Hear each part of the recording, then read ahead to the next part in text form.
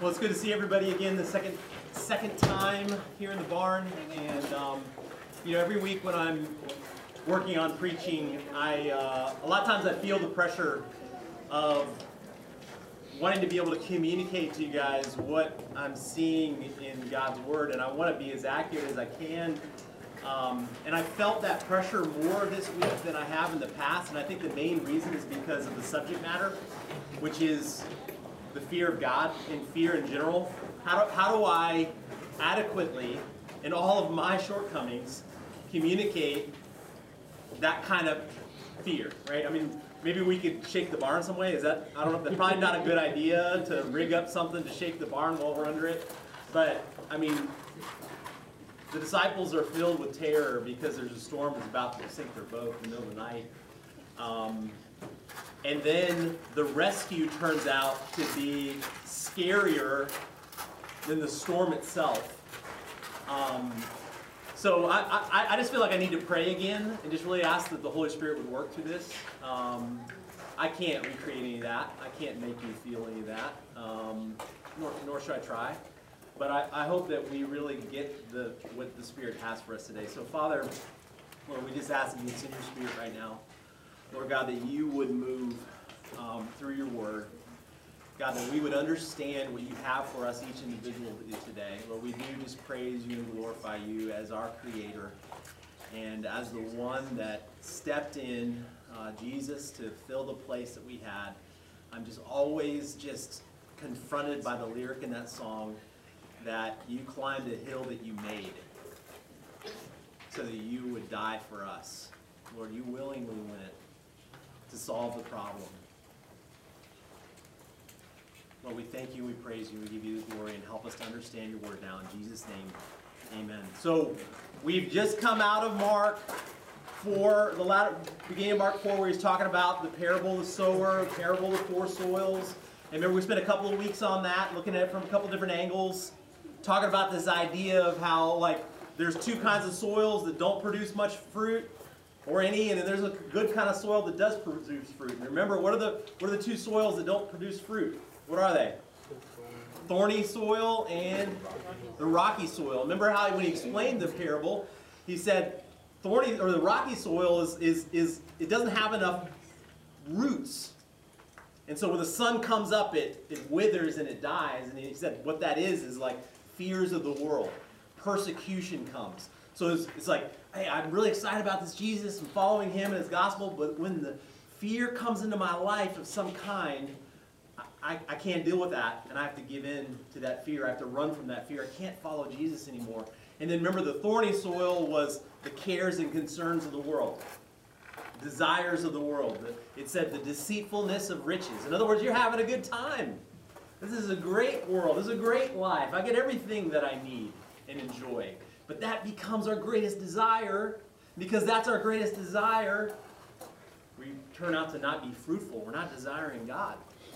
And I didn't talk to everybody, but I think pretty much everybody that I talked to, including myself, described their life as most often in the thorny side. In other words, not that we're without fear, we do experience fear, but for the most part, especially in Loudoun County, we've got it pretty good. And where our struggle is in the deceitfulness of riches and the desires of the world. That's more often than not where most of us are in that thorny soil, including myself. And I think it's really interesting that the very next place that Mark, the Holy Spirit through Mark takes us, is this idea of fear and the fear of God. And the more that I've realized in studying this passage, that the solution, the ultimate solution, whether you are in the thorny soil and you're struggling with, is Jesus my greatest desire, or are these things?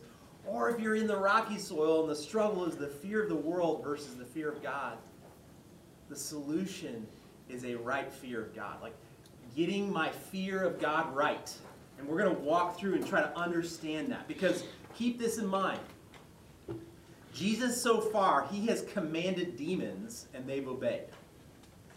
And that makes sense to us in some level because a demon is a volitional being that can make decisions.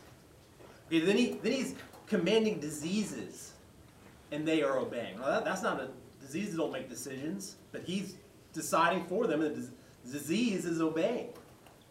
But it's still, we've heard of miracle cures. We've heard of things happening. I mean, everybody's heard stories of, even in the secular and other religious world where diseases have been cured, and it's a mystery of why. Maybe it was a miracle.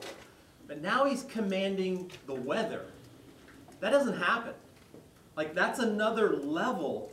But he is obeying, or the weather is obeying, but we don't obey. So he commands demons, he commands diseases, he commands storms, and they all obey. But he commands us, and we struggle. And I think it's because we do not fear God. I think that we spend a lot of time, maybe in our own life, especially if you're like me and you're in the thorny soil, you spend a lot of time emphasizing the cuddly, nice, kind, approachable, forgiving, merciful Jesus. Up on the screen I've got Isaiah 53, latter part of verse 2. It says, "He had no form or majesty that we should look at him, and no beauty that we should desire him." That approachable, normal guy, I think we take him for granted sometimes. And we just kind of like, well, he's just Jesus. He's great. I got him. He comes with me. I always think about, some ladies have those little tiny chihuahuas that they put in their purse. And they, you know what I mean? It's like, have you guys seen that little chihuahua sitting head out of the purse? And it's like, that's the way I treat Jesus sometimes. It's like, he just goes with me. I got him with me. I talk to him. But where I'm going is where he's going, not the other way around, right? He's like a little toy that's in my purse, in my bag. I don't care, let's be clear. So Isaiah 53 is the Jesus we like, and we forget the Isaiah 6 version of God, which, by the way, remember in the early part of Mark 4, Jesus quotes from Isaiah 6. Let me just read to you some of this God. It says, "In the year that King Uzziah died, I saw the Lord sitting upon a throne, high and lifted up. The train of his robe filled the temple. Above him stood the seraphim. Each had 6 wings. With 2 he covered his face. With 2 he covered his feet. With 2 he flew. And one called to another and said, 'Holy, holy, holy is the Lord of hosts. The whole earth is full of his glory.' And the foundations of the threshold shook at the voice of him who called, and the house was filled with smoke. And I said, 'Woe is me, for I am lost, for I am a man of unclean lips, and I dwell in the midst of a people of unclean lips, for my eyes have seen the King, the Lord of hosts.'" I mean, he is cowering in fear. When God speaks, the whole place shakes. You ever think about the Jesus that appears on the island of Patmos?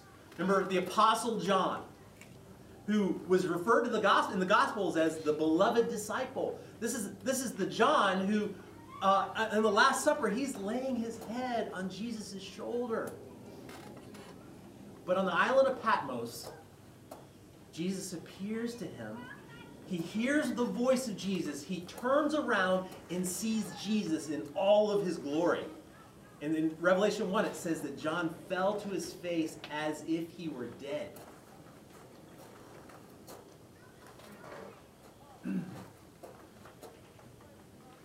In Hebrews, Jesus is described as a consuming fire. And I just love how C.S. Lewis in The Lion, the Witch, and the Wardrobe describes Aslan as a good king, but not a safe lion. And there's this interaction that the beaver, Mr. Beaver, has with Susan. And I'm going to try to do the voices. He says, "Aslan is a lion, the lion, the great lion." And then Susan said, "Oh, I thought he was a man. Is he quite safe? I shall rather be nervous about meeting a lion." "Safe?" said the Mr. Beaver. "Who said anything about safe? Of course he isn't safe, but he's good. He's the king, I tell you." Aslan is not the chihuahua that goes in the purse. He is a fierce, untamed, wild lion who is the king. And that's the way Jesus is. Is Jesus gentle or is he scary? And the answer is it's a little bit of both. And I think that until we fully understand and appreciate the fear of God, the healthy fear of God, we will struggle with the desires of the world. We will struggle with fears that seem great in our lives. I mean, just think about, like, if you saw a cuddly little baby bear, so cute. It's like you'd be so tempted, I want to touch it, I want to hold it, I want to play with it. Look at it playing, it's so cool. But then if Mama Bear came around, I mean, all temptation to touch the bear is gone. It's like, I don't know, okay, I no longer want to touch that bear, right? Instantly gone. And that's terror, right? If that mama bear came at you, you'd just be filled with terror. You might just pass out even. You'd be so full of terror. But the fear of God is not terror. It's not like that mama bear. I think it's more of a reverence. It's an awe. And I just love the way Psalm 31:19 describes the fear of God. I've got it up on the screen. He says, "Oh, how abundant is your goodness, which you have stored up for those who fear you and work for those who take refuge in you." You know, and see the parallel treatment here. He is putting refuge and fear of God in parallel with one another. In other words, they're complementing. He's saying the same thing, but in a different way. So I think that the fear of God is this, and I've got this on the screen as well. The fear of God is the fear of not being with God. The fear of not being with God. I want to be with Him. You know, I love the example of this in the movie version of Lord of the Rings and also the book version of the Lord of the Rings. You guys remember when Bilbo has his party? For those of you who've read the book or seen the movie, it's been a while since the movie came out. But after his party, he's going to sneak out, right? Remember, he goes to his house and he's packing his things, and Gandalf, his old friend, is there with him, the wizard. And Gandalf's saying, "What about the ring? Are you also going to leave that to your nephew, Frodo?" And Bilbo says, yes, of course, it's up on the mantle. And Gandalf goes to look for it, and then Bilbo realizes, no, actually, it's in my pocket. And he pulls it out, and he starts looking at it. And he says, "Why should I give it to Frodo? I'll just take it with me." He's like, it's my precious, it's my precious. And then Gandalf says, "You're not the only one who's called it precious." And he's like, "Well, I don't want you to take it from me." And then you start to have an argument. And then I love the way that Peter Jackson, the movie, portrayed it. You know, Gandalf starts to turn on all of his wizard power, right? And the lights start to get dim, and Gandalf seems to get bigger and bigger, and then the house starts to shake. And Gandalf yells at him, and he says, "Do not confuse me with a conjurer of cheap tricks." And Bilbo is just, aching with fear over in the corner. And then the lights come back on, and calms down, and Bilbo runs into his arms. And he's just holding Gandalf really tight. And he says, "I'm your old friend. I'm not trying to steal from you. I'm trying to help you." Right. And I think that's a picture of the fear of God. Bilbo wants to be with Gandalf, not run from him, because that's terror. Terror makes you run the other way. But he respects and he's in awe of Gandalf's significant power. And I think that another great example of that is toddlers. It's like, how many times do parents save the lives of their children? Literally save the lives of their children, right? And yet toddlers are, most of the time, they're completely confused, oblivious to this reality, right? It's like, don't eat that. Don't touch that. It's like they grab a big knife. It's like you gotta grab it out of their hand really fast. It's like they're running into the road. You grab them by the belt. It's like you save their lives, like probably multiple times a day even, right? And the kid is confused. Like 99% of the time, the kid has no clue that you just saved their life. But there's that 1% of the time where they get it. And they run to you. And they know that this is the safe place. I am safe in mom's arms and dad's arms under their protection. And so I think if truly we feared God, there would be no other place that we'd want to be. We would want to be in His protection, in his refuge. And the fear of God sets all other fears and terrors in their place. The fear of God takes away the desires of the world because I have him. And he is right there with me. I mean, it's like if Jesus were to walk in on you in that moment of temptation or whatever, it's like, I don't want that anymore. I want to be with you. And so I think the question we have to say, and I want to walk through today, is like, okay, so how do I cultivate in my life? I'm using that word intentionally because we've been talking about soils. How do I cultivate in my life a healthy fear of God? Like, I don't want to just start to try to put those things away or try to just ignore the fears.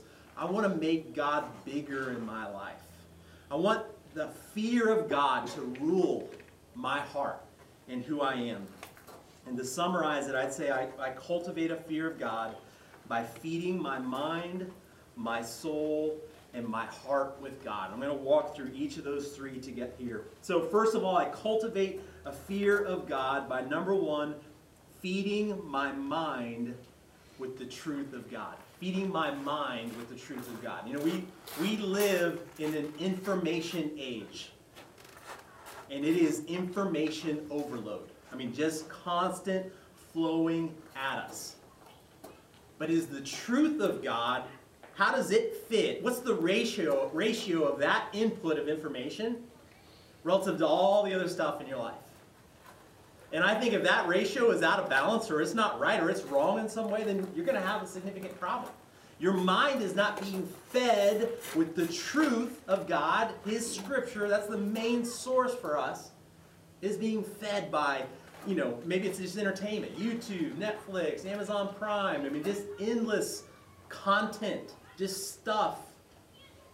Or maybe it's like the news cycle. I mean, like the 24-hour non-stop information news cycle. And you're like, did you hear about that? Okay, I got to study and research that. I got to go figure out who's saying this about that, and I got to find it. You know, it's like just, it's never ending. And I think that for the most part on all those things, we actually don't necessarily need all that in our lives. Not to mention the fact that the Word of God is not feeding our minds. And if it's not feeding our minds, then the desires of the world, the fears that come from the world, I think will become more and more dominant. And just think about, like, let's just take, so I want my mind to be fed with his truth, not other things. Now again, I'm not saying that you can't have those things. It's not necessarily wrong. I'm talking about ratios. What's the primary feed of information? His truth or something else? Like, let's just take one idea, like his presence. The presence of God. You know, let me just quickly walk through a couple of verses from Psalm 139. Psalm 139 is all about God knowing us and being present with us. Jesus is on this boat, and he has told his disciples, what does it say right at the very beginning? I lost my bookmark. Hold on. What does Jesus tell his disciples in the very first part? Somebody call it out for me. What does he say? Let us go across to the other side. Let us go across to the other side. That's the word of God in their life right now. Where are they going? They're going to the other side. And he also is asleep on the cushion of the storm, on the stern. He's not worried about this storm. Now, there are experienced fishermen and seamen here that know the Sea of Galilee and know the storms, but this is a particularly bad one. It's at night. The waves, it says, are coming over the side, starting to fill it up. So to be afraid is not necessarily unusual, right? That's makes sense. But God has said, Jesus himself has said, we're going to the other side. So let's listen to some other words that God says to us. Psalm 139, O Lord, you have searched me and known me. You know when I sit down and when I rise up. We've all witnessed, each of us do that this morning, but he witnessed every single time you did that in your life. You discern my thoughts from afar. You search out my path and my lying down. you are acquainted with all my ways. You know, your spouse knows some of the goofy, weird things that nobody else knows about you, annoying little habits, you know, or he knows all of those. Every single one of those things about you, even before a word is on my tongue. Behold, O Lord, you know it all together. You hem me in behind and before. You lay your hand upon me. Such knowledge is too wonderful for me. It is high. I cannot attain it. I think, based on that passage, that God is more present with us in every moment in our life than Jesus was present with the disciples sleeping in the stern of that boat. That's Jesus in his human form. He is unconscious and he's sleeping. But God is, and the Holy Spirit is present in our lives. And he knows and sees everything. And so we can be tempted with, God, where are you? Are you present? Are you not here? It's like, what is feeding the truth of my mind? Is it his truth or is it other things? And then the second thing, I need to cultivate a fear of God by feeding my soul with the majesty of God. You know, at the end of the passage that we're looking at in Mark here, the disciples ask the key question. Who then is this that even the wind and the sea obey him? You know, again, we can understand a volitional being like a demon obeying. We can understand maybe a disease. It's like miracle cures happen.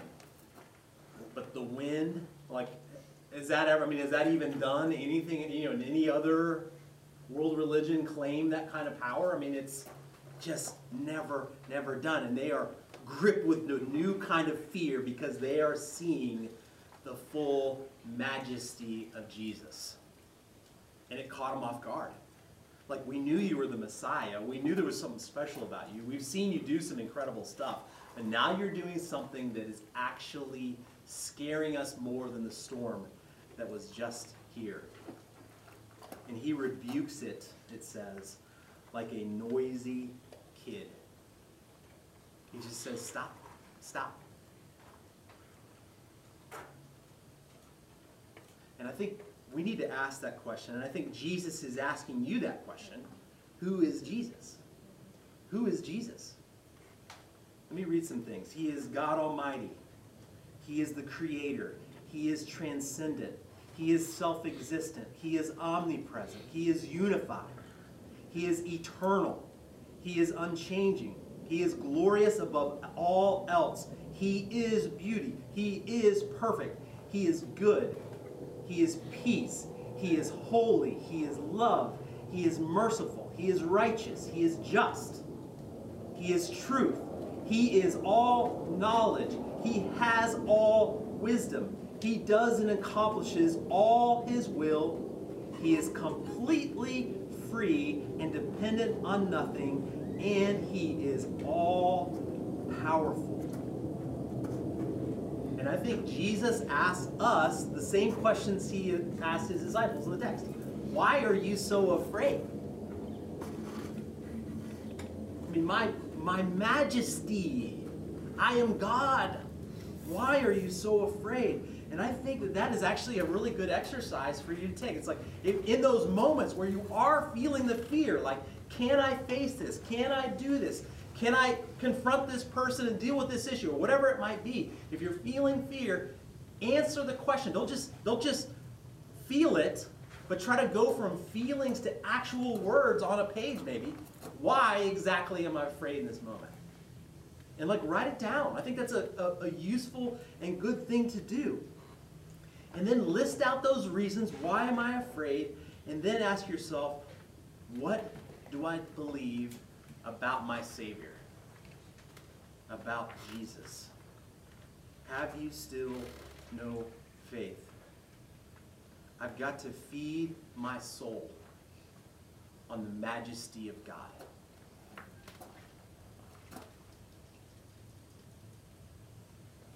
And again, I'm reminded of Isaiah when he sees the vision of God in his throne room. He says, woe is me, a man of clean lips. It's like all the other fears of the world are now no longer an issue for him.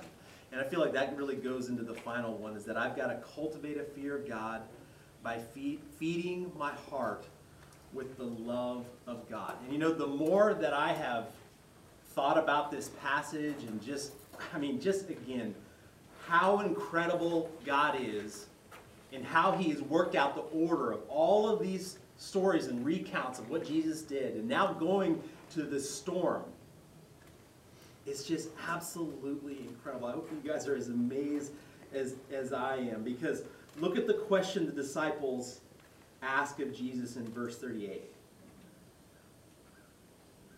I mean, this is their moment of panic. I mean, I've seen raging storms on oceans, and it looks pretty scary. I can't imagine actually being on a smaller boat, especially like a first century boat. There's no Coast Guard that's going to come rescue you. And it's at night, and the waves are filling up the boat. And they asked him, "Teacher, do you not care that we are perishing?" I mean, just think about the irony of that question. I mean, like, what is the whole reason that Jesus is on that boat? Because he cares that they are perishing.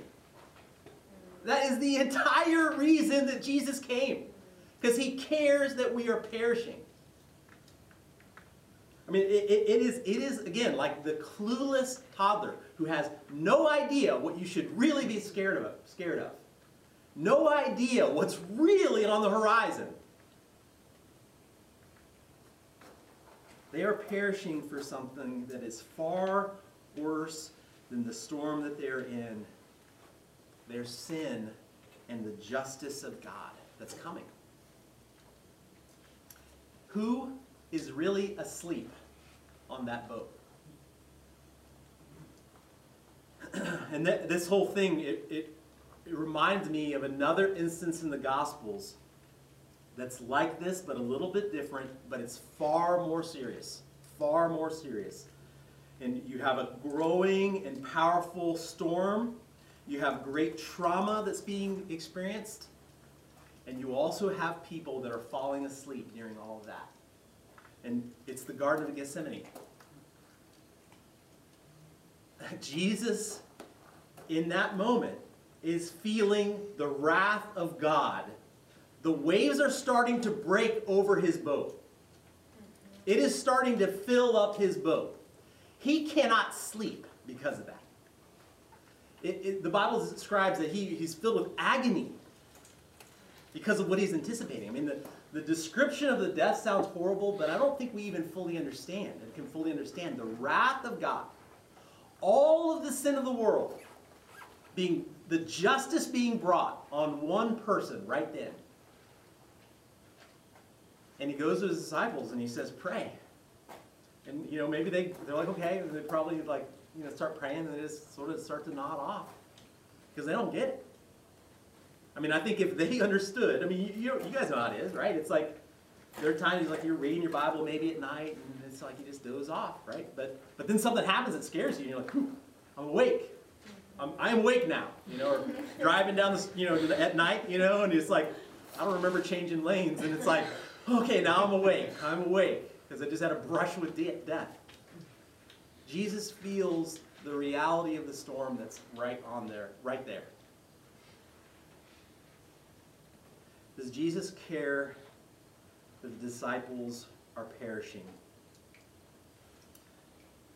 He even asked his Father multiple times, if there's any other way, let's do it that way.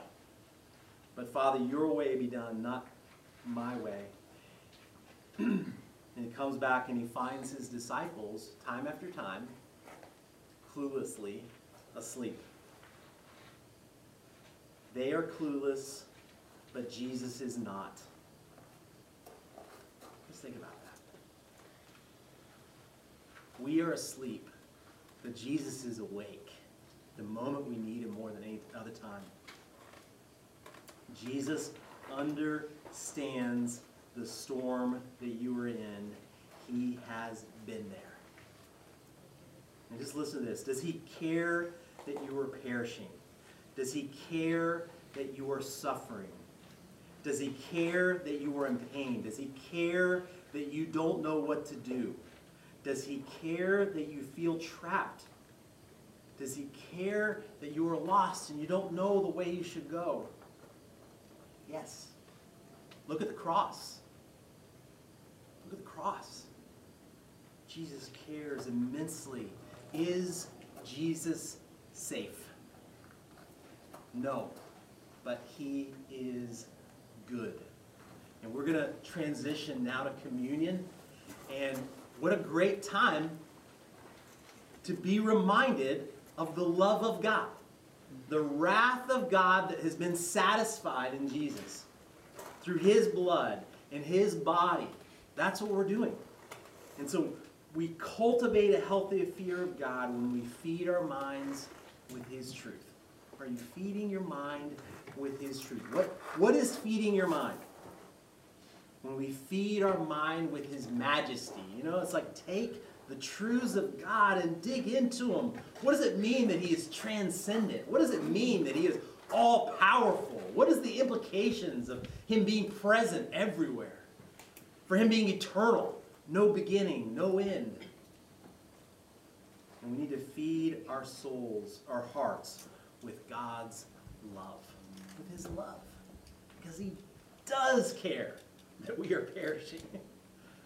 He does care that we are perishing. And brothers and sisters, I just have become convinced that if we find ourselves in the rocky soil of fear, or in the thorny soil of the cares and concerns of the world, it's because we have a low view of fear of God. We don't fear him. We don't want to be in his presence. I think that another really powerful picture of this is, and I think it's in Exodus 33, where Moses is on the mountain with God, and remember he says to God, show me your glory. And God says, okay, but you can't look at my face because any man that looks at my face will die instantly. So I'm going to put you in the little cleft of the rock, this little safe spot, and then I'm going to come past you. And you're gonna, it's like being in a perfectly safe little spot with this raging power and storm all around you. It's not terror because you're safe. And that is the fear of God, refuge of God, being with him. I'm afraid of not being in his presence. That's the fear of God. I want to be with him. I want to be with him, trembling in his arms like Bilbo. So I guess we could all pray and then we'll go into communion. Is that how we should do this? Okay. Father, I just thank you for this time. And Lord, we just pray that, Lord, that you would just increase our understanding of your truth. Lord, fill our minds more and more. Lord, make us disciplined in our habits and the inputs that we allow. Protect us from the lies that the world is trying to tell us. And Lord, help us to just desire to spend time in your word and chase after your truth. And God, help us to just be more and more in awe of your majesty and your glory and your amazing, just everything about you. Lord, give us visions and better ideas of like along the lines of Isaiah 6, so we can see your glory and see into your throne room. And like John on the island of Patmos, to see you in all of your white, shining fire, consuming fire that you are. Lord, and then also, Lord, feed our hearts with your love. God, so that we can just live our lives in all the storms and the challenges that we're in, the difficulties, the temptations, without a question in our mind that you love us, that you do care for us and what we're in. Lord, build our love and of your glory and who you are. In Jesus' name, amen. So as